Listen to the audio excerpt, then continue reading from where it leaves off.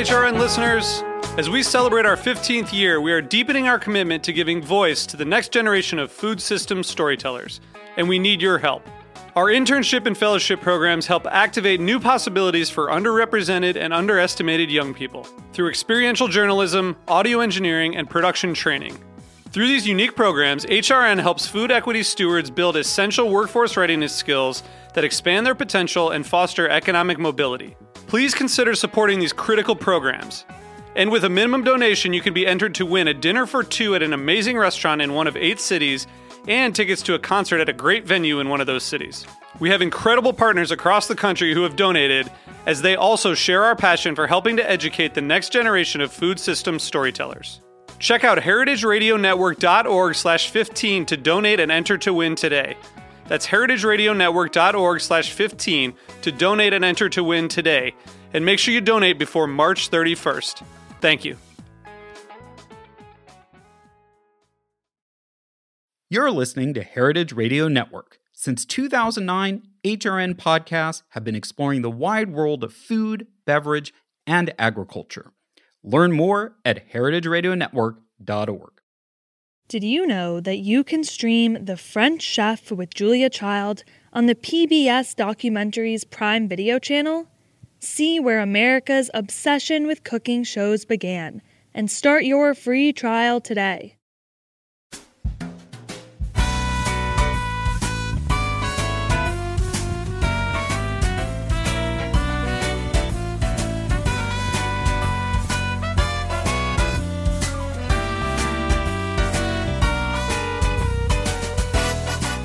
Welcome to Inside Julia's Kitchen, podcast of the Julia Child Foundation for Gastronomy and the Culinary Arts. I'm your host, Todd Shulkin, the Foundation's Executive Director. Our show takes you inside the Foundation's world to meet the talented people we have the good fortune of learning from all the time. On today's show, we're featuring the 2022 Taste of Santa Barbara Rebuilding Our Food System panel discussion. In today's episode, we'll hear from a rancher putting regenerative methods into practice, a food sovereignty activist, a farmer who formed a cooperative to mill grain, and a scientist working to reduce food waste. Stay with us. We'll be right back.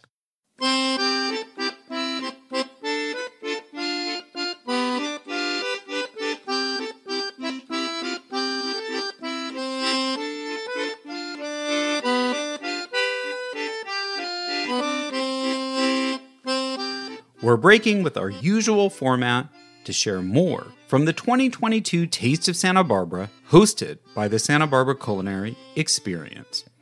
The Taste of Santa Barbara is a county-wide celebration of food and drink, showcasing the area's growers, makers, artisans, and hospitality industry.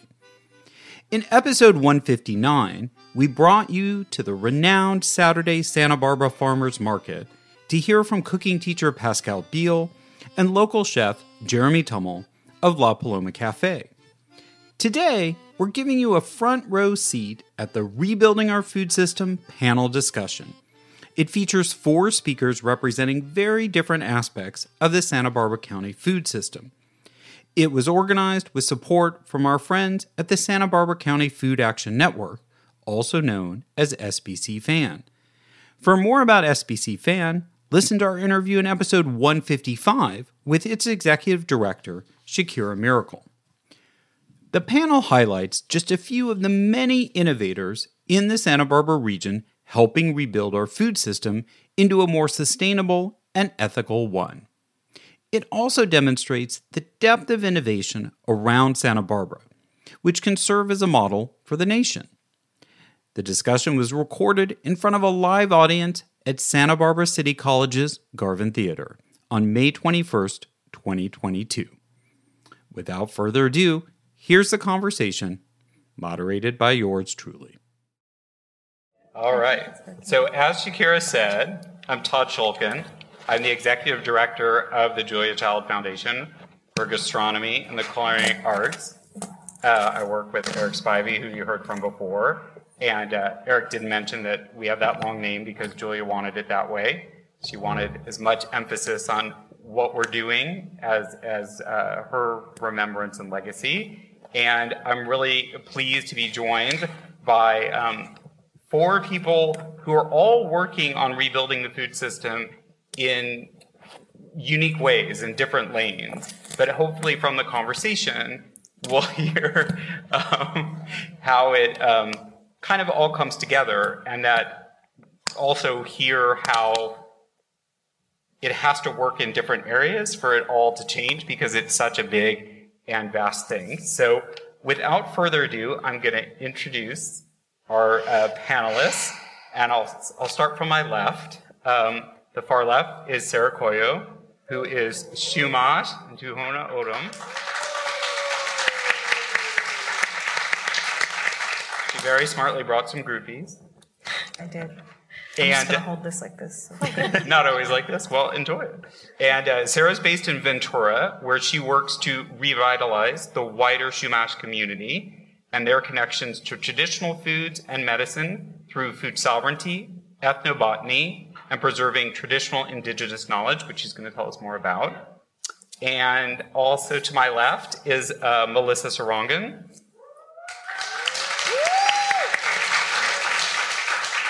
She is a co-owner and farmer at Piedras Sassi Wine and Bread in Lombok. She coordinates a cooperative equipment sharing alliance, providing local farmers critical regional infrastructure to get food from their farms to your table. She does lots of other things, but I think she's going to focus on that today. On my right is Stéphane Selbert. I changed your name. It's Selbert, right? Yeah. Yes. We were going French. Stéphane is a next-generation farmer. He dressing the part, too. He is operations manager at his family's 1,000-acre Las Cumbres Ranch in Los Alamos. And they're rebuilding the soil with cows via rotational grazing and closed-loop systems designed to give back to the land more than is extracted from it. And on my far right is Jessica Vieira, and she's the Senior Director of Sustainability at Apeel Sciences, which has their global headquarters in Goleta. And I will just shout out to Apeel that they have stuck with us through all the planning for the Santa Barbara Culinary Experience going back several years, so we're very appreciative. That's how committed they are to the topic. And at Apeel, Jessica leads Apeel's sustainability efforts, and she applies data-driven analysis and life cycle thinking to maximize Apeel's positive impact related to climate change and food waste. And she's going to explain what that means, because I'm not sure I totally know, but it sounds good. So let's start the discussion. I'm basically asking the panelists the same broad question. I can repeat it as we go through as necessary. But basically what I wanted to do is let each of them speak from their own perspective and what they're doing, of how they're an actor in rebuilding the food system in Santa Barbara County and more widely in the region. So Sarah, would you start and tell us how you interpret that and what that means and what you do? Okay. Hako aku salah koyo kakti kapapani shumolokyu nekyu I always say siochtun, but like I'm realizing that like I'm just like really close to this space, and like I don't know if I necessarily have ancestry here. So yeah, sorry, I'm transitioning out of naming Siochtun as an ancestral village and kind of naming it as more of a new village for me. Reconnecting here with my cousins. And let's see what else. Swachel hil nachalamu hilimu kushichish hiliti kakinaliu. Thank you all for being here. I'm Sarah Koyo, and I have ancestry in Chumash here in Shmuich, and in Tohono O'odham, as was said, and Acoma, and Seri, and possibly Mayo. So that's really cool on my grandpa's side. Yeah, so that's my ancestors, and every time I'm in a new place, I'm introducing myself, and I'm also acknowledging all the people that stand behind me, all the spirits, all my ancestors, and my community who I'm accountable to. And so the work that I do in rebuilding the food systems, right?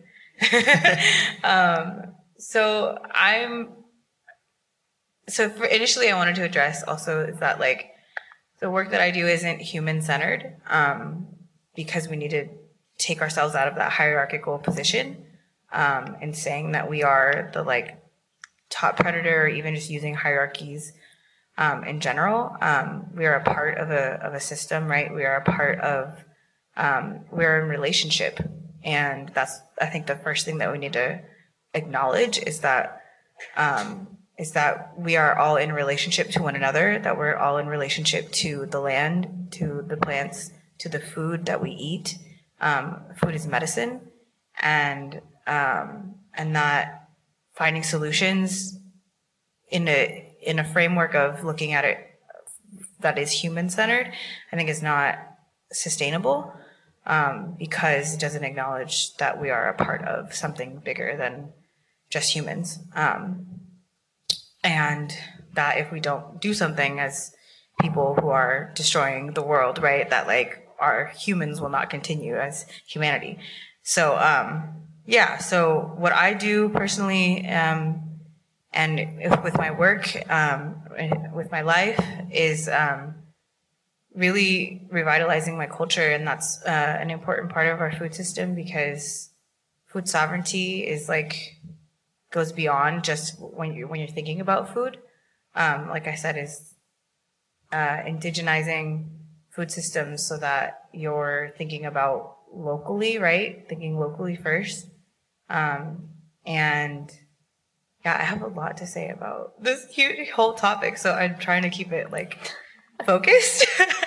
I work with an auntie who's a botanist who has had a lot of experience with our indigenous plants, our native plants that are from this area, who thrive in this area, and am learning our food as medicine and learning our medicines as medicines, trying to be autonomous and work and create mutual aid, right, for elders, for youth, especially that happened during COVID, when we go out and we gather, and doing that in a respectful way, and learning what it means to be in relationship with our plant relatives and our animal relatives, understanding the reciprocity that happens, and that it takes time, and that it can't happen in one setting, right? In one sitting, going outside and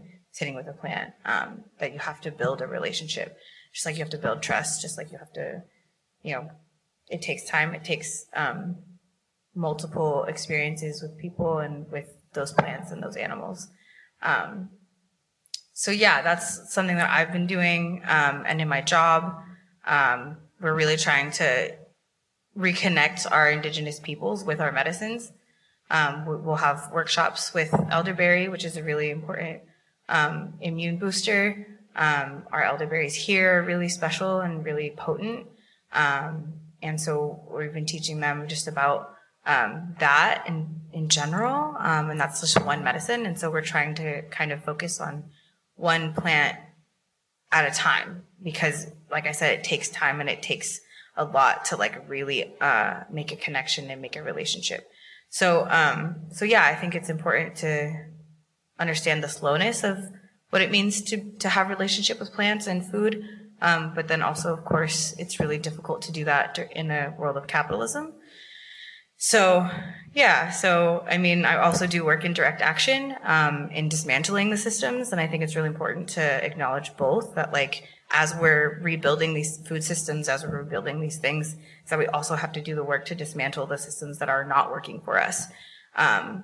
So I do work on both sides. I'm trying to balance that out and also make a living and make rent. So, so that's okay. I'll stop talking now. No, great. Well, I think that's a great action. I'm going to help the transition to what Melissa does, because you were talking about plants and their necessity and changing the plants we were using to feed and heal our bodies from certain ones or mass-produced ones to ones that were here a long time and kind of neglected and ignored. And I feel like that relates to Melissa, how you're working to rebuild the system. So go ahead. Right. So I began farming in 2012, and at the time there were not a whole lot of grain farmers in Santa Barbara County who were doing what I was doing, which is to both mill and bake and bring the food to the farmers market. And I really wanted my farming to be more sustainable, but organic grain farming was not really something that grain was more of a commodity than a regenerative farming crop. We were very lucky at the time when we started to have a seed cleaner in Lompoc, a very long time seed cleaner that people would bring their crops to, like their beans or their grain, and have the harvest brought in and all of the different plant materials, both the harvest that they wanted and the other plant materials that were not useful to them, to get separated out, cleaned, bagged, and ready for production. A few years ago, that seed cleaner was closed down. And so then we had a very hard time reconciling the fact that we had this really beautiful local crop that we were bringing to our farmers market, but we had to increase our food miles by hundreds of miles to be able to ship our harvest out, to get it cleaned and get it bagged so that we could then use it. So one of the things which right there starts to undermine organic, local, environmental issues with food systems. And so we were really lucky that the Santa Barbara County Food Action Network gave us access to this grant money to help us replace that seed cleaner and some other choice equipment that could help us help other farmers make better choices in regenerative farming. So a no-till drill, for example, or if some of us wanted to try out different little heirloom grains, that we have these little mini combines or like little ride-along mowers so that we could have smaller harvesting machines as opposed to these really very large industrial harvesters. And so what we were able to do was not only make this equipment accessible to a bunch of different farmers through sharing, but also be able to give them a community that was centered around a real asset. And I think that is very important if we're talking about the infrastructure of being able to help people, with emerging farmers or farmers who have been long-time conventional farmers, to help them to empower them to make different choices if they want to move into a more climate-friendly farming method. And so for us, that has been a really wonderful thing to have all of this equipment centered around that the community, that our farmers could center around, so that then we could also build extra community. So so we have this network now where there are new farmers and there are older farmers, and everyone is learning from each other. We have these Zoom calls, we have panel discussions, bring in guest speakers.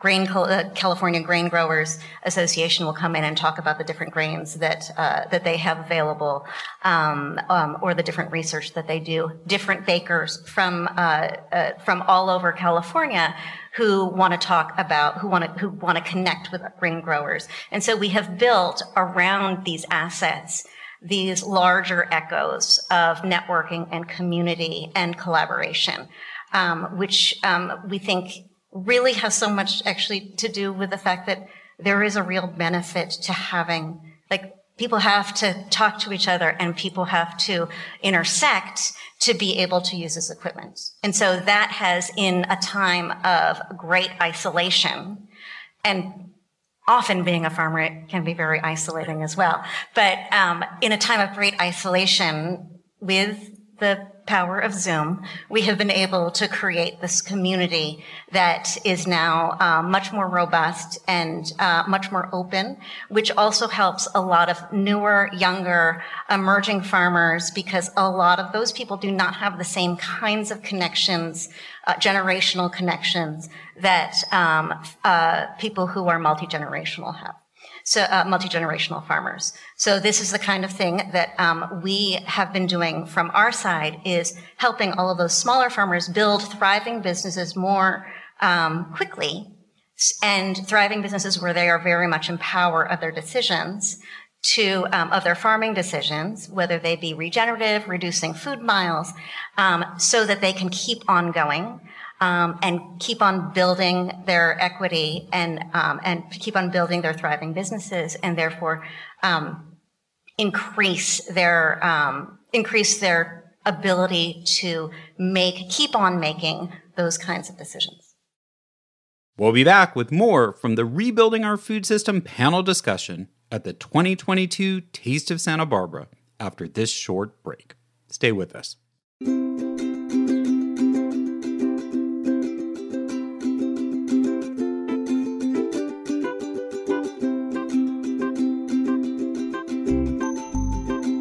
Did you know that you can stream The French Chef with Julia Child on the PBS Documentaries Prime Video channel?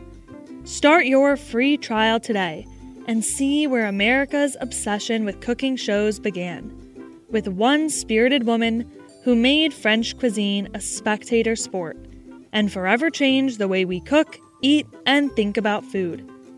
In addition to The French Chef, the PBS Documentaries Prime Video channel features a vast library of high-quality, thought-provoking, factual programs for curious viewers, all from America's trusted home for documentaries, PBS. We're moving from grains to animals, so can you tell us about how your family's ranch is addressing that? All right, so at Las Cumbres Ranch, we are a holistically managed ranch. We have a breed called Bonsmara, and we're right at the north end of Santa Barbara County. So for holistic management, what you do is you kind of create a holistic context, which is kind of like the plan, like how am I going to live economically, socially, and environmentally. So you kind of set that, and then you use tools to execute that goal. For us, the main tool is holistic planned grazing, where we figure out where our cows are going to be throughout the entire year. In the wet season, we move them quickly, and in the dry season, we move them slowly. But we have a plan, right? And what happens is, because we're doing this, we're seeing an incredible shift from an annual grassland to a perennial grassland of perennial plants, which are plants that have roots that are living year-round, and they're sequestering carbon by building themselves and not oxidizing or dying off. And so then we have our cows, which is like the special, awesome part. So these Bonsmara cows were bred for a Mediterranean environment, so they really thrive in Santa Barbara County.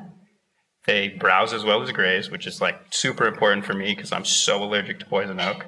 And they're happy to take big bites and eat it. They which eat poison easy. oak? They're Wow. stoked about it. It's awesome. We all need these We should bring them cows. hiking. Yeah.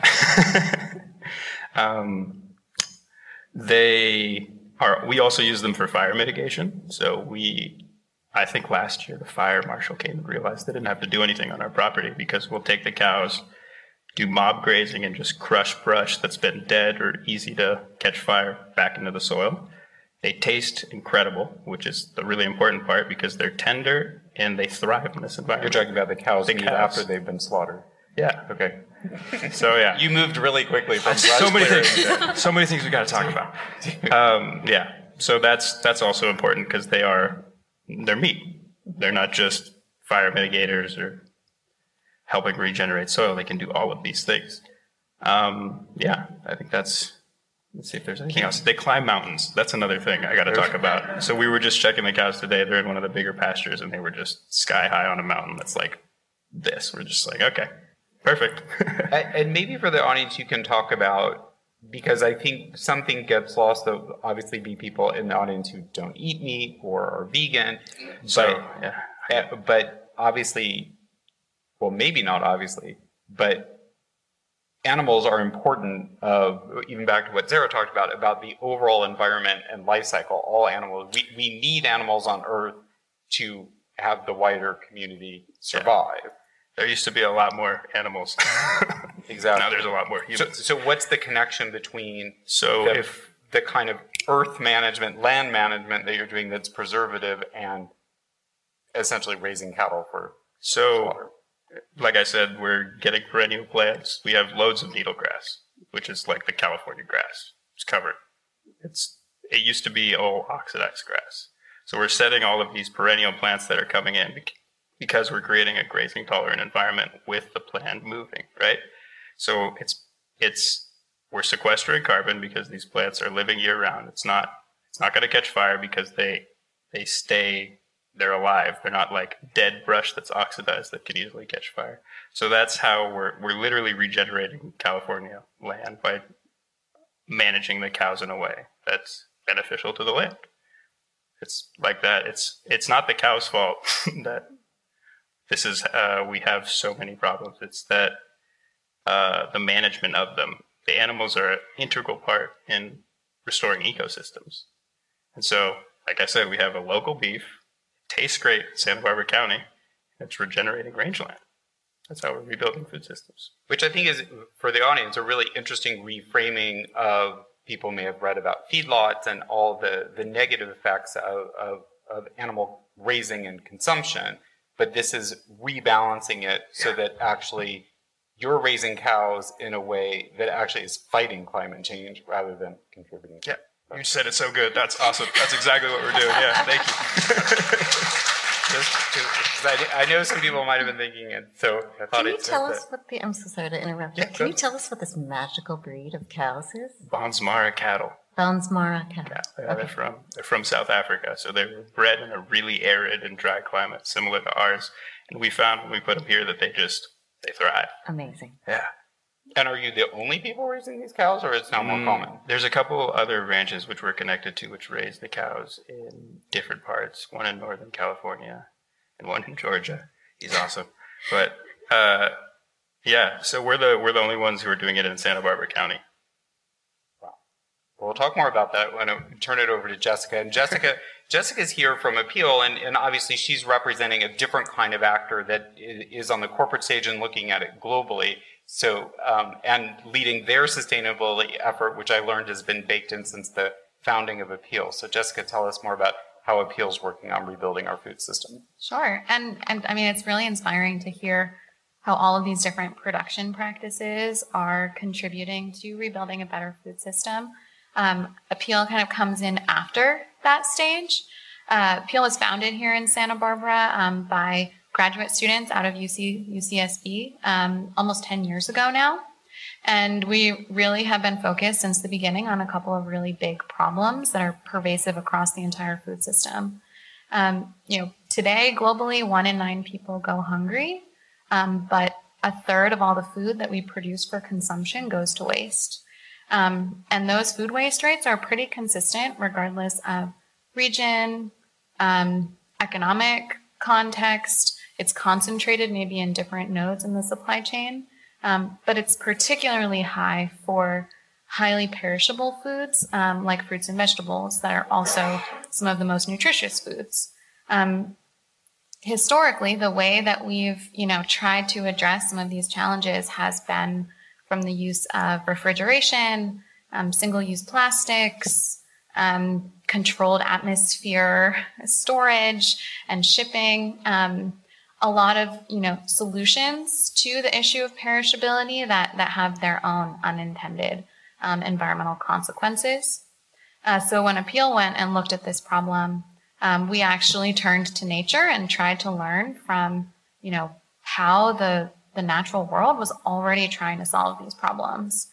We really view nature and the planet as the best innovator that we have, and everything that we can learn from nature can make us better at solving these problems. And what we found, and probably not surprising to everyone, when you pick an apple off of a tree, it doesn't go to mush immediately. It does have a shelf life, and a lot of that is because of the skin on the apple. There are certain components in that skin or peel or rind or whatever fruit or really any plant on the surface of Earth that creates a barrier around the fruit that slows down the rate that water goes out and that oxygen goes in. And when oxygen goes in, that's when you see kind of the browning and quality issues on the inside. And so, since our company was founded by material scientists, they really just started studying how do these peels and skins, how do they work? And we're able to kind of isolate the specific parts that we're creating those barrier properties. So what we've done now is we've created this edible plant-derived coating that goes on fruits and vegetables after they're harvested that slows down that rate of spoilage so they last about twice as long across different types of produce and different contexts.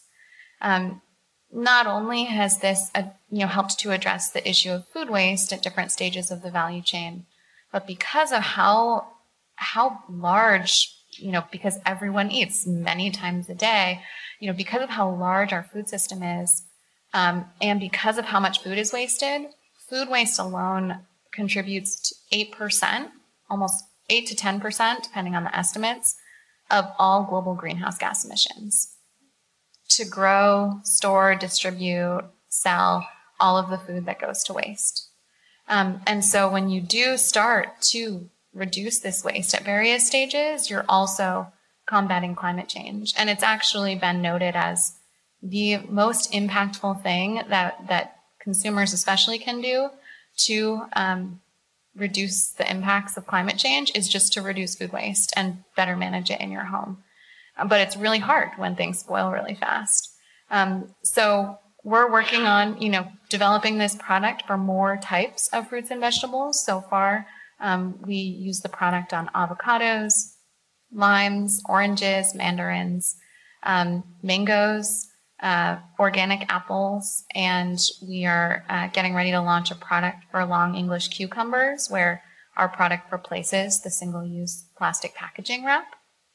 But we kind of feel like we've been racing to the starting line and are really only getting started. We've been really fortunate to have some really meaningful relationships with local growers who have, some of which are using our product today, but some who have just really helped a group of scientists who really weren't food system experts by any means to understand what the challenges are.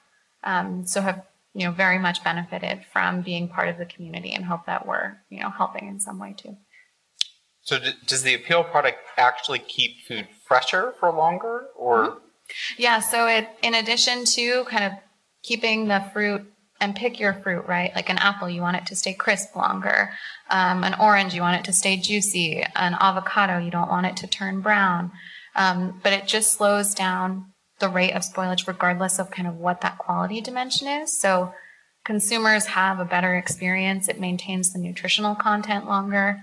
You have to explain sometimes it doesn't make the fruit better. If you can't put a bad fruit in and it won't, change that, but it will maintain all of the, amazing practices that go into producing the most sustainable, highest quality produce.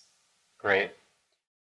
We'll be right back with more of the Rebuilding Our Food System panel discussion at the 2022 Taste of Santa Barbara. Stay with us. Did you know HRN is home to not only Inside Julia's Kitchen, but more than 35 other member-supported programs which empower eaters to cultivate a radically better world? This month, we're asking you to join HRN's Summer Membership Drive. By supporting HRN, you'll become a part of a community where we see food as a key point of connection among people, culture, and the future of the planet. Please become an HRN member by making a gift during this summer membership drive. You can even get some great HRN swag. I wear my HRN trucker cap all the time. Memberships include a subscription to Food Radio Insider, HRN's member newsletter. By supporting HRN, you support Inside Julia's Kitchen, as well as all of HRN's mission-driven content. Go to heritageradionetwork.org/donate to become an HRN member today. Your donations are tax deductible. Let us know what you think of today's show. Send us an email or a voice memo to contact@juliachildfoundation.org, or better yet, tweet us at JuliaChildJCF. I really wanted to cover, I feel like when you talk about rebuilding the food system and you talk about, grass-fed beef or range-fed beef or avocados that have a special coating on them or even organic grains, it starts to sound expensive to people and that it's a luxury rather than a necessity. And I thought maybe just going back to you, Sarah, to talk about these perceptions that somehow to rebuild our food system is elitist, that it's not for everyone, or that it's not practical because it's inaccessible to those who have lower income or less resources. And I was just curious, particularly from your point of view, and that often describes many Native American peoples, that they have these challenges and they, in some ways, have the solutions of going way back in history. But share with us your feelings about how you approach it. Hello. Okay. I think go dumpster diving is like what I thought of as far as like solutions to food waste. Dumpster diving is a really great way to like dismantle the system and kind of get under it. And the food in the dumpsters are not bad. There's so much food that goes to waste. Like you were saying that like so much of it is just thrown out. And there's a lot to learn about how expiration dates work. But yeah, if y'all are down, going dumpster diving is a really great way to help manage food waste. And then also like there's a lot of work that's being done in mutual aid to like help have equitable access to these really expensive foods, right? As far as like talking to grocery stores and before they throw them out, and then redistributing back to houseless folks, redistributing to food pantries, and there's a lot of really cool stuff that y'all can get involved with to be able to give people more access to foods that are seen as more expensive.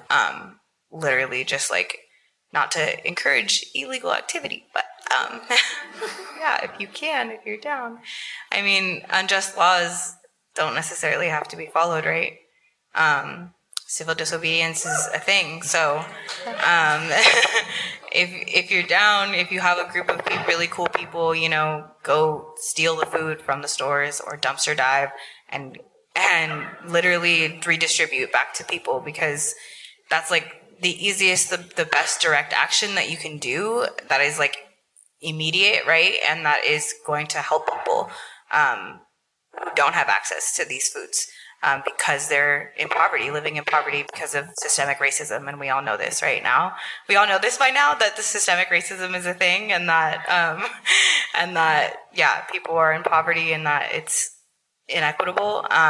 So yeah, those are my thoughts. And that's probably super radical for a lot of y'all, but yeah, those are my thoughts as far as like how to make the system, how to create equitable access when the system has not been dismantled yet, because that's where we're at, right? Like trying to make these food systems equitable is another like road, right?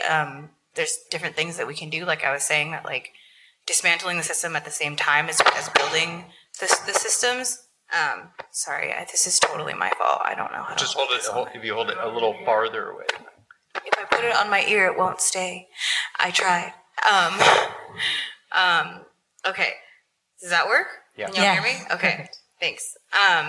Yeah. So, but yeah, as far as like building systems where it is more equitable, I think.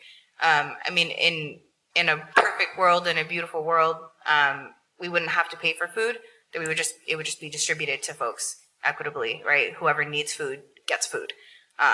And so how to do that is, right, like how do we have access, how do we create equitable access to land where people can grow their own food, where people can have systems of redistributing, of like sharing, of trading, the different foods that they're growing with other people who are growing different foods that that they need, right? So in a perfect world, right, in the world that we're trying to build, in the world that we can dream of, in the world that we all want, that we should be able to dream beyond these systems, right, is that how do we get there?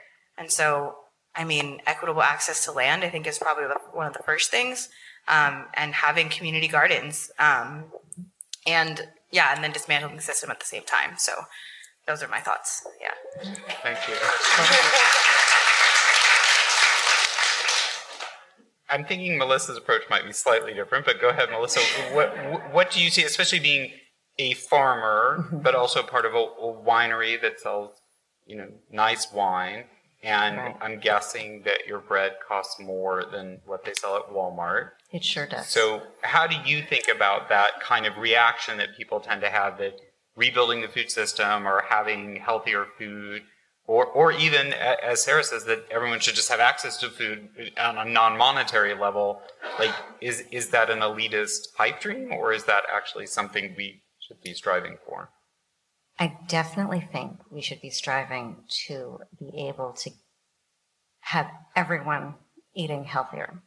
I mean, and more, and in a way that is, that gives them much better direct access to good food. One of my favorite programs in California is the Market Match program, which is,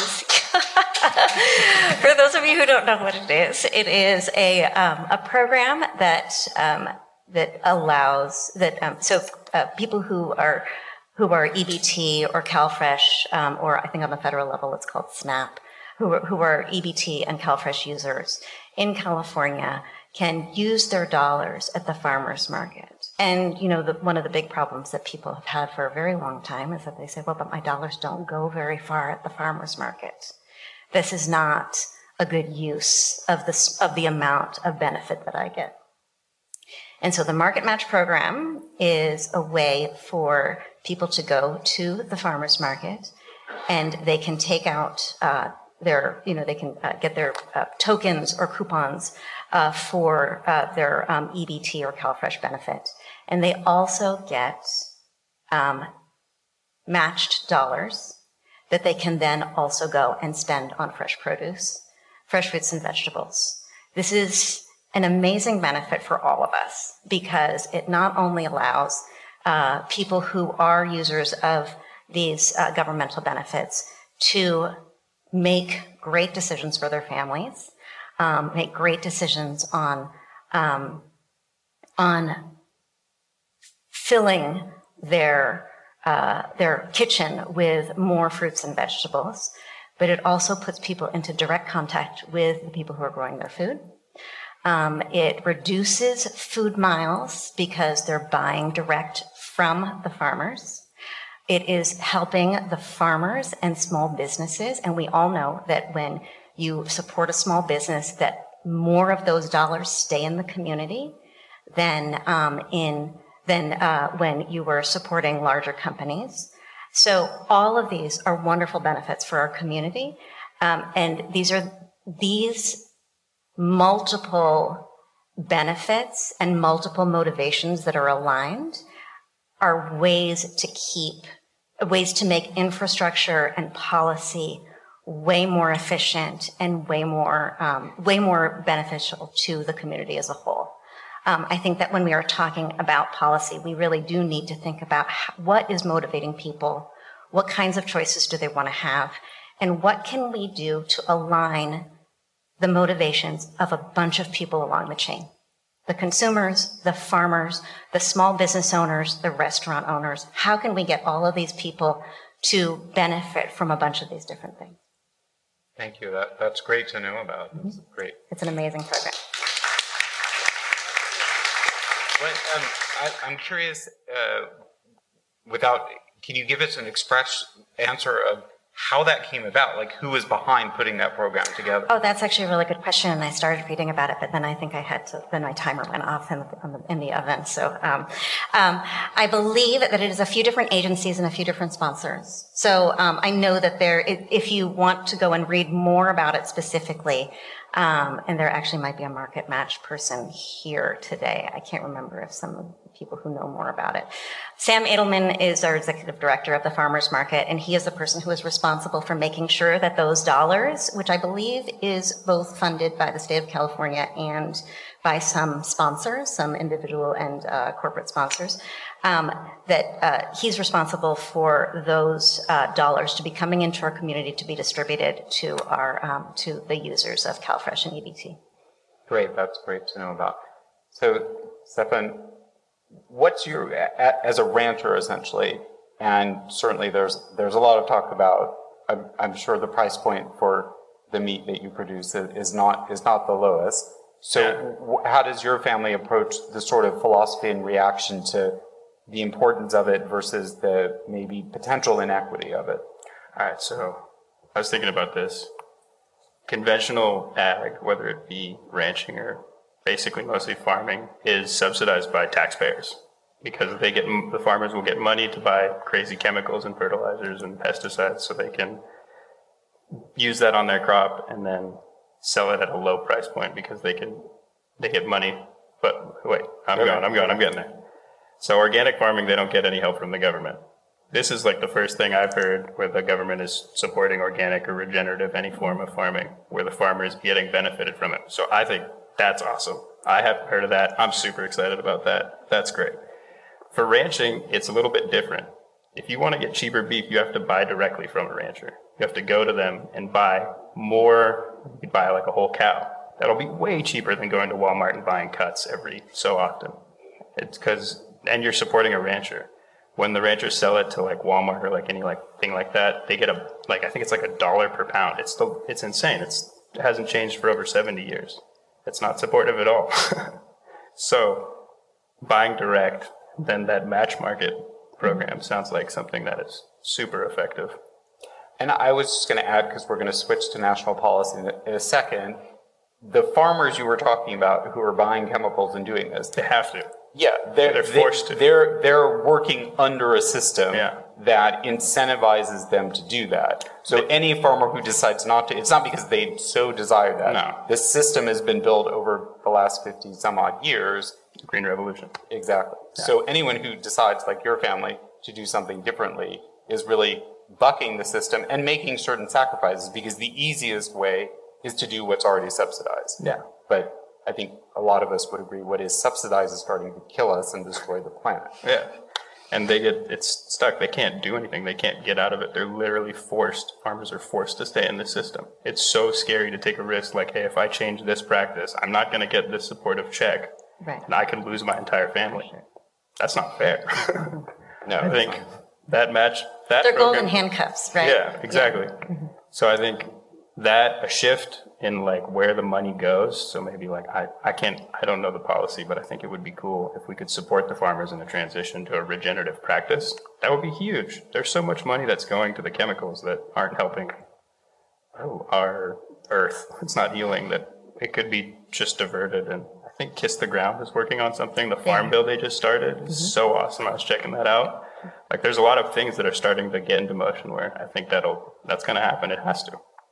Well, in just a few minutes, we're going to have Danny talking about how big a shift that is and maybe some steps that are starting to come into play to revise national farm policy.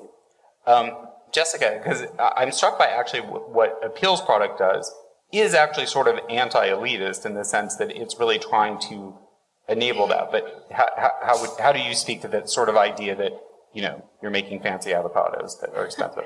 Yeah, so Appeal actually doesn't cost more. You know, if you had an Appeal avocado versus the same avocado without Appeal in the store to the consumer, it's not going to cost more.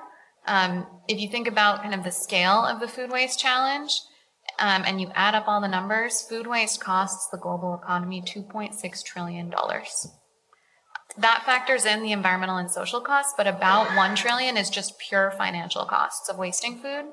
So if you can efficiently reduce that waste, there's a certain amount of cost savings that either the supplier or the retailer can make up, so that they don't have to necessarily charge the consumer anymore. And really most of our interest and theirs is to make produce more accessible, to have people spending a larger portion of their cart on fresh fruits and vegetables, because of the nutrition outcomes as well. One thing though that in thinking about, and more like kind of a first iteration, let's say, of dismantling the system, when you're talking about waste and you're just talking to one node in the supply chain or one stakeholder, it's really hard to solve any of the problems. When we first developed Appeal and we went to some of the growers and we said, hey, we have this product, it can make your produce last twice as long. Isn't that great? Doesn't that create a lot of value for you? And a lot of them said, not really, because the retailer's trash can is my best customer. So, what we found, and, with a little bit more, market research and conversations, and was that we had to bring multiple groups to the table for it to be clear the value that this product could create. And it had to be clear that, okay, why this is valuable to the retailer, why that's strengthening their relationship with the supplier, how the consumer wins in all of that, and how actually if everyone is working together, everyone can get more value out of that system. But there's a lot of incentive structures baked in just because of how different pieces of the system have been optimized on their own. One thing, when you were talking about how, there's also these environmental and social costs associated with all of these, traditional practices that have been so embedded in the system. The World Bank did a study, I think just last year, that showed that if you factor in like the human health costs, and not all, but some of the environmental costs, the food system is a net loss system economically. It doesn't act so it definitely doesn't work, even if you're just looking at it economically. I think that's just maybe more evidence that we really have to rethink the system. But even within one value chain, the incentive structures often aren't aligned, and you really can only make change if everyone is coming to the table and seeing how rethinking the system can improve, because there's so many inefficiencies and waste and externalities that when you actually bring everyone to the table, maybe I'm an optimist, but I think everyone can end up better, but you have to open up those dialogues, and the system is not set up to do that. Yeah, no, I think that's very true. And I think it goes back to the point Sarah made, which everyone can make their own independent decisions about where their limits are, but it's going to take a radical approach to change such a complexly embedded system.